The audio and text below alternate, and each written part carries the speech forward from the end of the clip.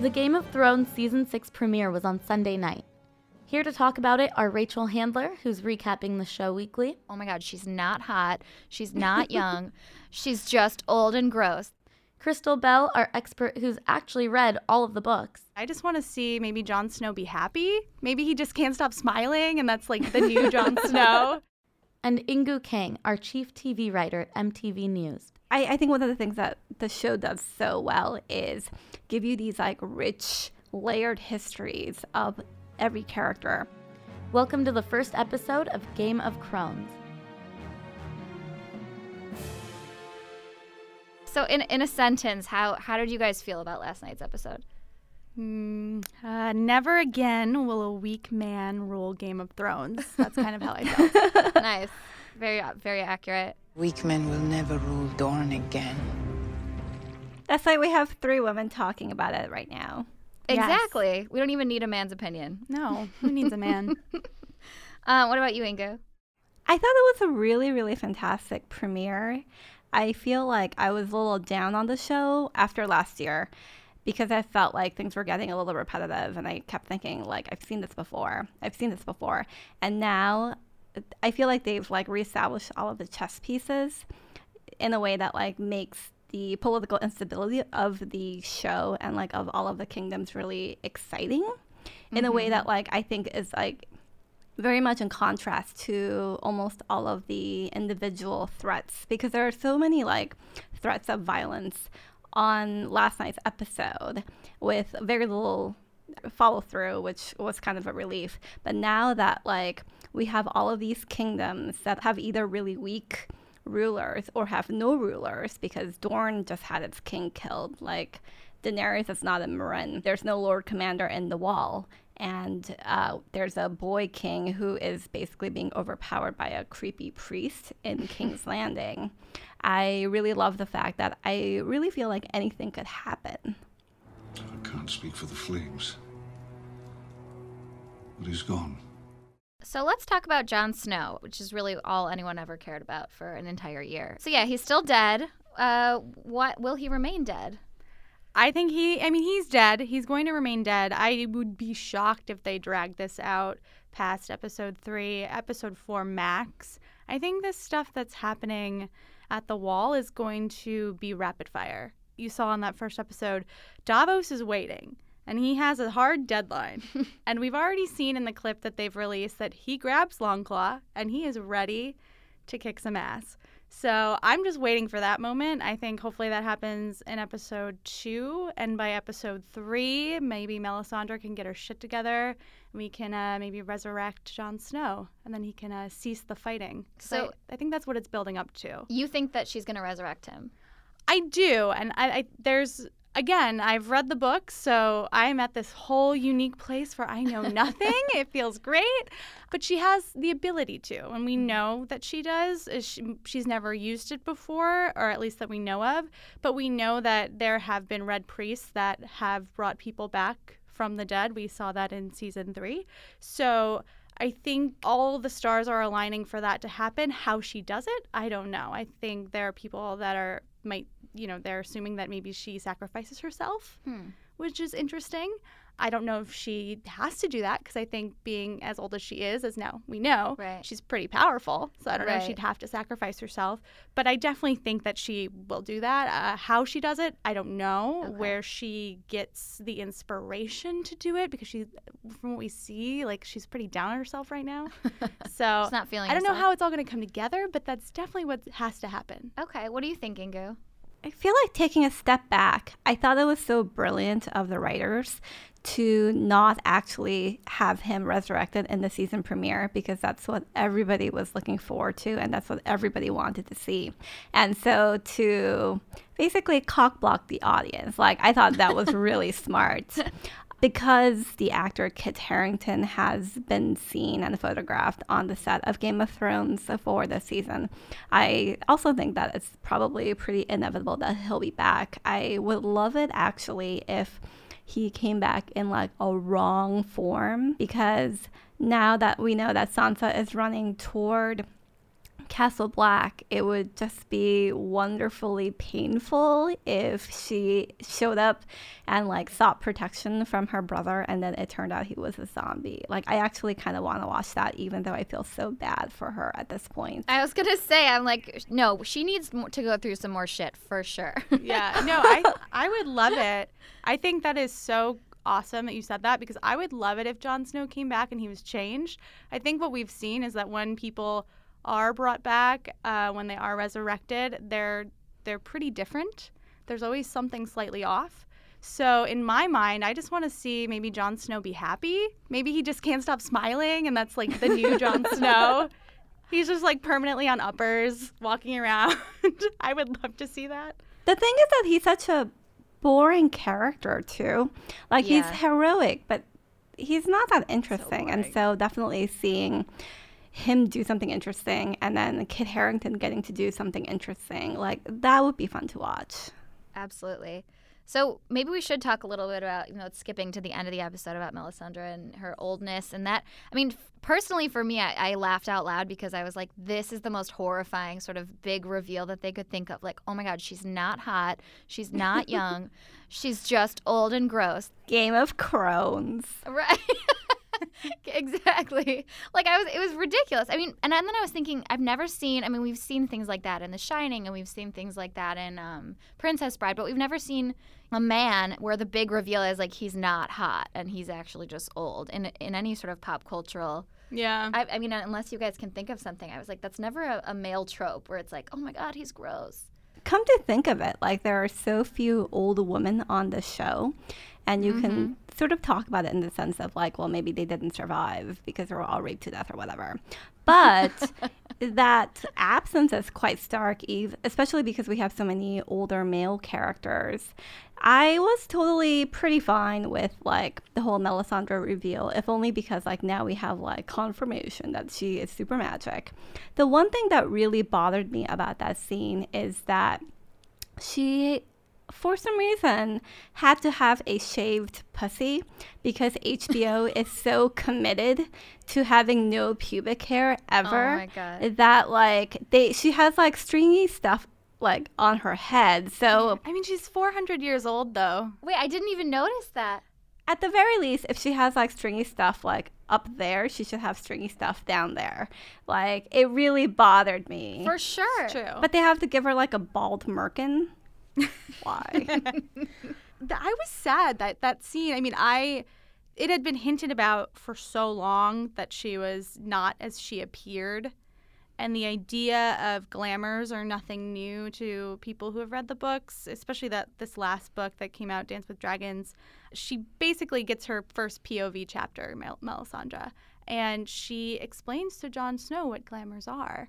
What is a glamour? A glamour is like a spell, and okay. The magic's sort of in her ruby on her necklace. But a glamour is a spell, and it very clearly is deceiving everyone. And she describes it as sort of like a shadow. But yeah, basically she says men see what they want to see when you're using a glamour. So I just think about that. I'm thinking about that, and then I'm thinking about her seducing Jon. I'm thinking about her seducing Stannis. Right. Meanwhile, she is this old, powerful woman while doing so, which makes it that much better. But I was also really sad during that scene because this is a woman who's given up on everything. She seemed very fragile. Yeah.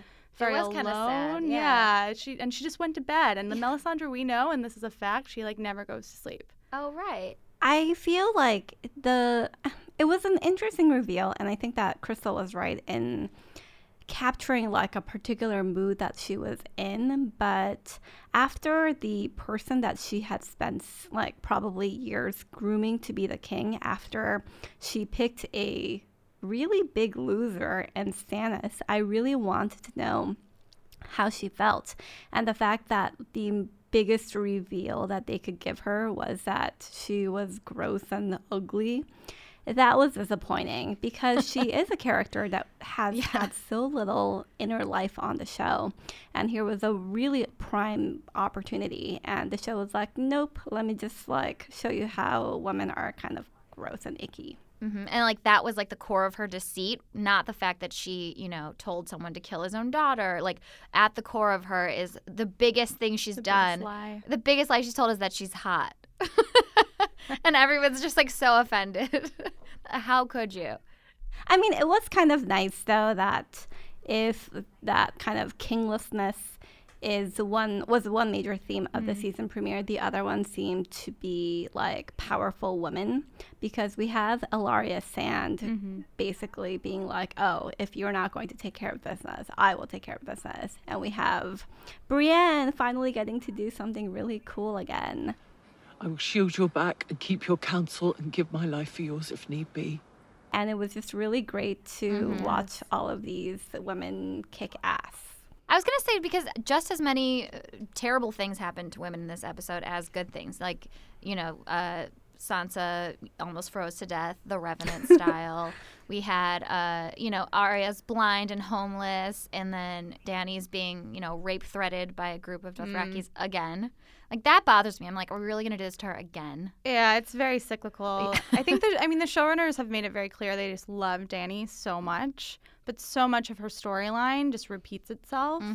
So yeah, that was the one storyline that I was just like, oh, we're doing this? All right, okay. I just felt tired. I was like, I can't. Yeah, like Call Morrow. Like, why are you telling us like what one of the 5 best things in the world is? It was like seeing a woman naked for the first time. Right. But only for the first time. That was weird. It was like they were trying to be funny, and it really landed poorly. Yeah. It is the Dothraki, and that is their, like, in their season 1, that is the kind of weird humor that they added. But, I mean, Khal Drogo was instantly better at it. Right. This guy is like a knockoff It was version. forced, yeah.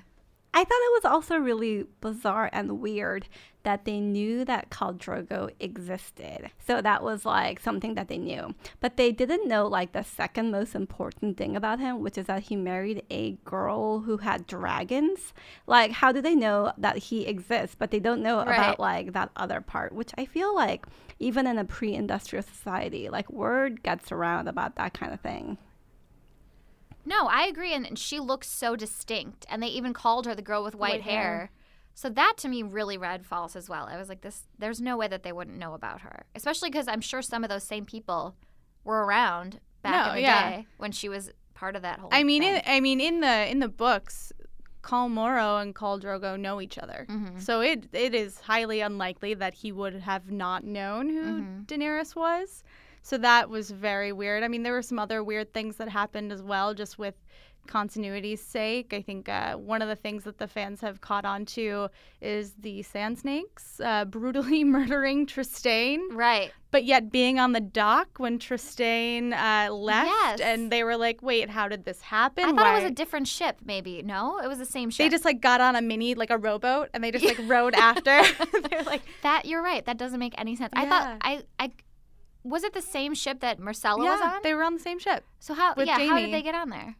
I mean, it's that's one of the questions that maybe the show will answer, and maybe they won't. I feel like they won't. I'm assuming they won't. But this also, I mean, if the ship is docked outside of King's Landing or tied at some sort of buoy point, because we know Jaime rowed Myrcella's beautiful dead body to shore.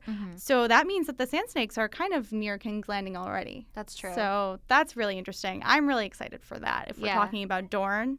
Just to take a step back, why did Jaime already have a coffin that he took to Dorne? That was very confusing. I didn't even notice the coffin. I just saw the Cersei Jaime interaction and assumed that she just saw his face and knew Myrcella was dead. And I was like, that's like kind of lovely. You just see the veil over her dead body. But I didn't even see it. I missed it. I completely missed it. No, there's like a golden, like blonde woodish coffin standing right behind him. So that was Maybe weird. they just like built it on the way. Yeah, he's really resourceful with his hand. With his one hand, which is definitely how you want to nail things. Oh, but you wanted to talk about Dorne? Yeah, I mean, I thought Dorne... I mean, here's the thing. Dorne was such a letdown last season. And the internet has already discussed this at length. I think a lot of people agree. The Dorne that I know is fucking cool. Like, they're awesome. I wanted to see Arya Hota use his axe and like do something cool last season. That didn't happen. I wanted to see the Sand Snakes like actually beat up on Jamie and Bronn. That didn't happen. So it was like it was very much a letdown. And so this was very exciting. And I was super into it, even though R.I.P. Bryn Storin. He did nothing in the show, so no one here will probably remember him. But I personally love him from the books. So that was a bit of a sad moment for me, but I'm just so excited to see what Dorne is up to, because King's Landing is fractured, it is weak, and now is the time to attack, and that's what I want to see. I want to see a big battle. And you were saying earlier that no one really cares about Dorne. Is that just because you feel like it's been super lame? Yeah, I think last season everybody was so turned off. I mean, you have Jamie and Bronn, who it was an interesting idea. Those two together are funny, and they definitely had some lighter moments, but they had also the lamest, I think, battle the show has ever done last season was Jamie and Bronn versus the Sand Snakes. Yeah, that was super lame. Incredibly stupid. And also Dorne is so far away that people are like, well, what are they even doing? Like, I think people are starting to think about the finale. Because we have, less than 29 episodes? I mean, we don't know the exact count, but it's getting near the end. And so people are starting to think about chess pieces and where they're going to fall. Dorne is so far out there that it's like, why do we care about these people? Right. But I think Ilaria, like, that to me is super interesting. I'm like, okay, Dorne is known for being, like, a badass place. Yeah, it is known. But Dorne is, like, traditionally in its history, a lot of strong females have risen out of Dorne. So the fact that they're honoring that is great. Maybe that's why they're not very good characters, because the show has such a hit or miss history with female characters, and the fact that they like the Sand Snakes. Whenever I see them on screen, I'm always so disappointed because they're just like sexy assassins, and Agreed. even like this stupid scene where they kill the prince. Yeah, they were just like, oh, you dumb bitch. I can't believe you killed them when I was supposed to kill them. Like, they're 16 years old, and they're, like, fighting over the last Cheeto in the bag or something. Right. Like, they're just so immature that they're not believable as human beings. And I feel like the Sand Snakes, and then, for me, like, the other character that just always grates on me is Ramsay. Like, the more characters that we have who are essentially there for sadism, and there's just like cartoonish sadism, and then there's just like very little else like more to them, the more interest I lose in the show. And so I kind of have hope for Ilaria, and if it turned out that Ilaria decides to take down the Lannisters, partly because she wants to like avenge the death of Elia. That would be interesting, just because that happened literally a bazillion years ago. And I think one of the things that the show does so well is give you these like rich layered histories of every character. And so for that very old debt to come back to the Lannisters, and that's what takes them down, I think that would be interesting, because that's just something that they don't expect at all. That's interesting what you said about Ramsay, because I feel like Ramsay irritates me and I hate him, but not because not for the reason that the writers want me to. It's like I'm bitter at the writers. I'm like, why are you doing this to me? Yeah. Like, I just don't understand. Every time that like he does something to Sansa, I just keep thinking, like, if he was in the 19th century, he would basically tie her to like railroad tracks, and then like after her body was mutilated, he would like jerk off to it. Like, he's just so over the top evil that there's just nothing interesting about him. And then the more time we have to spend with him, it's so uninteresting. And I thought that conversation between like the Bolton father and son was really interesting, because Roose is basically like, okay, like, you fucked up because you were too cruel, and if you want to keep power, the way that you keep power is by not using all of that power that you have. Right. Yeah. For a show that's very interested in how to rule and like what makes a good ruler, that was an interesting point.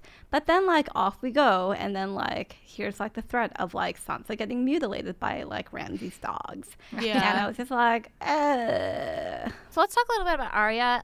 What is going on with her? I feel like this is going to be the worst season for Maisie Williams. She's going to sit there 100%. blind and not do anything. interesting. She's going to be blind and Bravos the entire season. It's going to be like when Danny was in Marine for the entire season. It's just going to be boring. Arya. Just boring shit. Yeah. But, she's going to learn how to be a badass assassin, which But hopefully she already is. That's the weird part. I'm like, she knows how to fight without her eye or with her eyes. Why do we have to blind her and teach her to fight again? They're obviously they want to strip her of her identity. For Arya, she needs to become no one. Mm-hmm. And I think that will help her greatly because right now Arya's so set on getting her vengeance, and we all want to see that, right? Mm-hmm. Like, we want to see Arya take down the Freys and the Riverlands. Like, we want to see them get their comeuppance for killing Robb and Catelyn, and of course we want to see that. But she's a little too focused on that. I think Arya's going to be so essential, I hope, to what happens in the end, that she needs to start thinking about the bigger picture and not be so like, I need to get my revenge on you. I want to kill just this person, just you. And I want her to, in order to do that, she needs to listen to her teachers. And she, I think, will become an even more badass assassin. Now that she's blind, I think she's going to become even more powerful and will be, I hope, a key player in that final battle, whatever happens there. But I really wonder if, I think it's an interesting development, but I feel very torn because I think that on the one hand, there is a part of me that wants her to be the one to avenge what has happened to the Stark family. But on the other hand, basically what she's training to become essentially is like a serial killer. And so from the perspective of like looking at this character of like a 12-year-old girl or a 14-year-old girl, it's great that she has like entered like the first act of like every kung fu movie where she gets like beaten up a lot until she figures out like how to not get beat up. But on the other hand, so much of the show is about like moral development in a certain sense and how like bad people deserve to be punished even if they're not, and vice versa. I don't really know where to put Arya on that spectrum anymore. And I think that is something that I wish the show would develop more. If she is going to become one of these faceless men, like what does it mean morally to be a faceless man or woman? I just think the show, like by the end of the episode, half the women on the show were just like in a prison cell, blind on the street, running to the north. Dany's trapped in an old widow house. Like I'm just like, I think they've just sort of, there's like everything's at a bit of a standstill for them, and that annoyed me. I was just frustrated by the end. Except for Sansa. That's true. She's on the move. Sansa was the one that she is the Stark to watch. Well, actually, there's two Starks to watch. One we didn't see. That's Bran. That's okay. I stand for Bran. Yeah.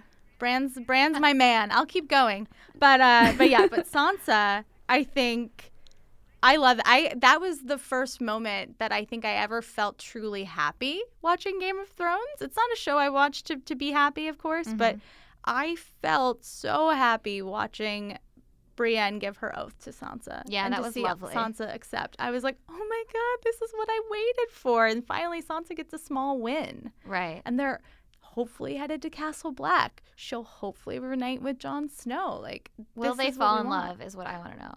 Brienne, I was like, Jon Snow and Sansa? And Sansa. Like, that's what I want from this show. I'll forgive it for everything else. Maybe Pod. What about Pod? No, it's got to be Brienne and Sansa.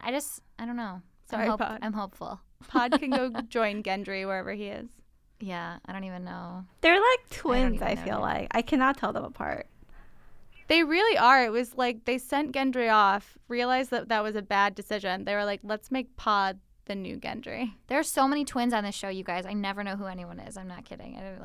Half the time I have to pause it and be like, ask my boyfriend who everyone is.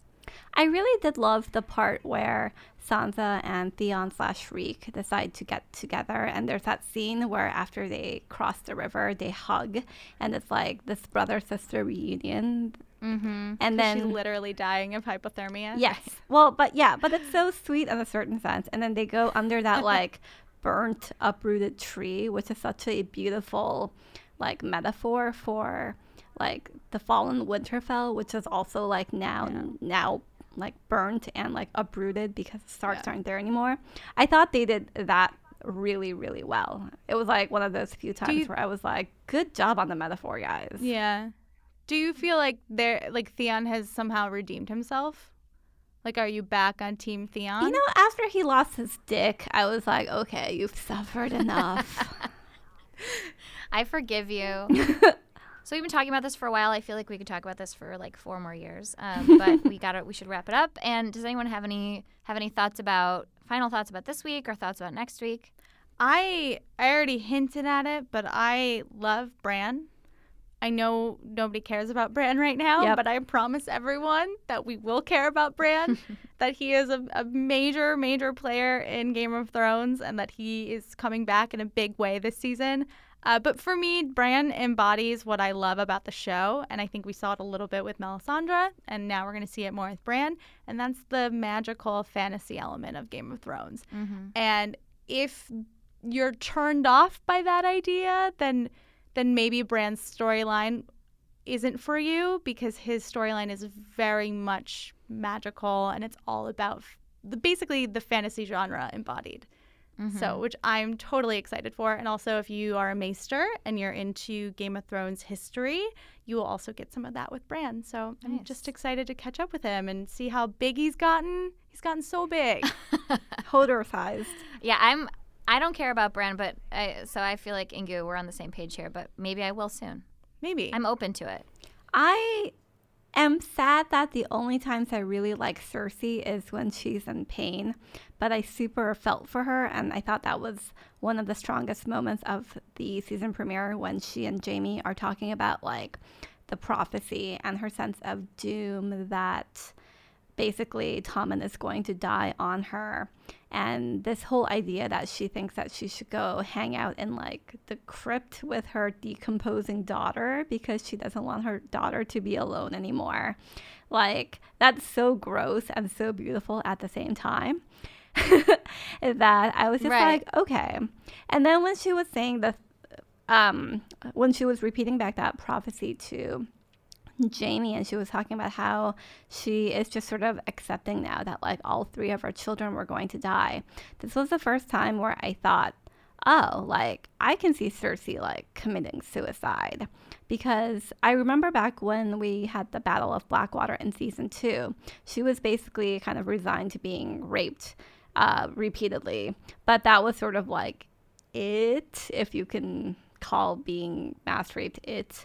But now like you sort of see her despair and just like her hopelessness, and I thought that was really strong, and I was glad that like the show slowed down a bit to really let Cersei grieve in a way that like we don't usually reserve the time for most of the characters to die.